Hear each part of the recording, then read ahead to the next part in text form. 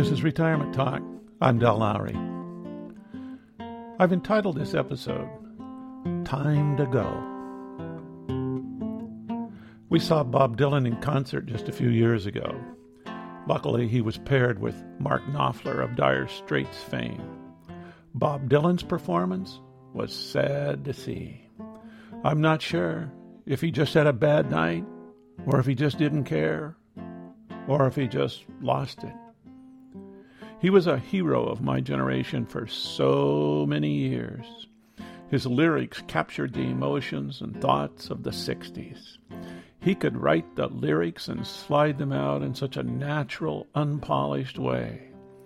I don't think anyone ever called him slick. He's an American icon, and now a Nobel Prize winner.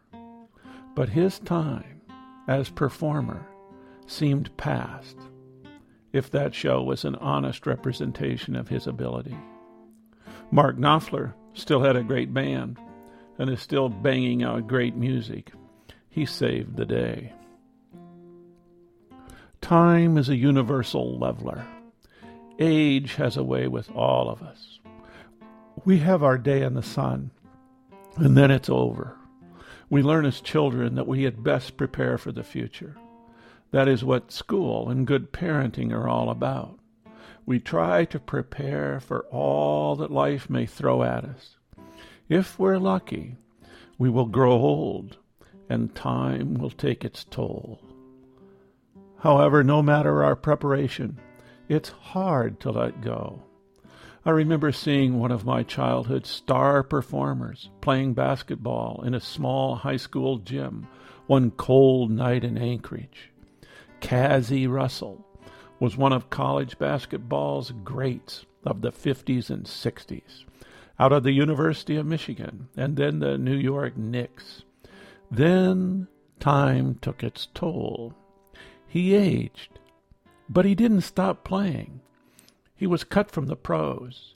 He joined a small traveling team that played local teams across the country. When he came to Alaska, that spring in his step was gone. No more bounce, no more speed, and no applause when he took the court. It was sad to see. The fans didn't recognize his name. I recall reading a piece about the great Green Bay middle linebacker Ray Nitschke, the last time he took the field.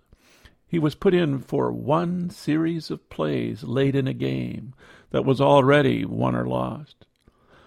No one applauded when he went into the game, and no one applauded when he came out. It had to hurt. He'd stayed too long. I've seen teachers that stayed too long in the classroom. They drift along in a world of their own. Their minds are stuffed with information they would like to share with their students, but they just can't seem to make the connection. They are dedicated but lost. This is not a pleasant subject. We would like to stay active, vigorous, and competent, but it just doesn't happen. There are a few individuals that last a little longer than others at their post. They manage. But for the most part, it would behoove us to prepare for a graceful exit.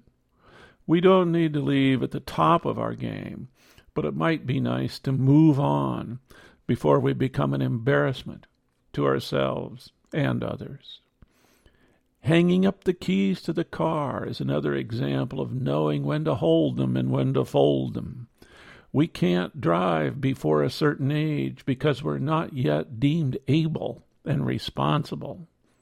It's obvious that the same could be said on the other end. Living in the midst of a car culture, this becomes very problematic for many. We see the car as a necessity. Of course, we all know that it is not. Oh, I know. We can easily make a case that we need the car more than others for one reason or another. But let the car sit for a few days or a few weeks and see what happens. Life takes a turn. We take a bus, a cab, a bike, or catch a ride with someone just a bit younger. Life doesn't have to end because we quit driving a car. I tell the story in another podcast of a woman whose life was enhanced when she gave up driving. She found people lining up to give her a ride. She spent time having lunch with new friends who volunteered to help. She found her children much more concerned about their mother's needs being met. They didn't worry about her killing herself or someone else, which reminds me of an untimely death that occurred just up the street from where I now sit. An older driver mistook the accelerator for the brake and killed a newly retired man at the corner, ran right over him when he had the light and was in a crosswalk. I can see the spot from where I now sit. Better to give up the license early rather than too late. Some of us make aging difficult by refusing to accept it. It is just as silly as when we are on the other end and irritate people by refusing to grow up. Bob Dylan had it right years ago when he penned the line, "Your old road is rapidly aging.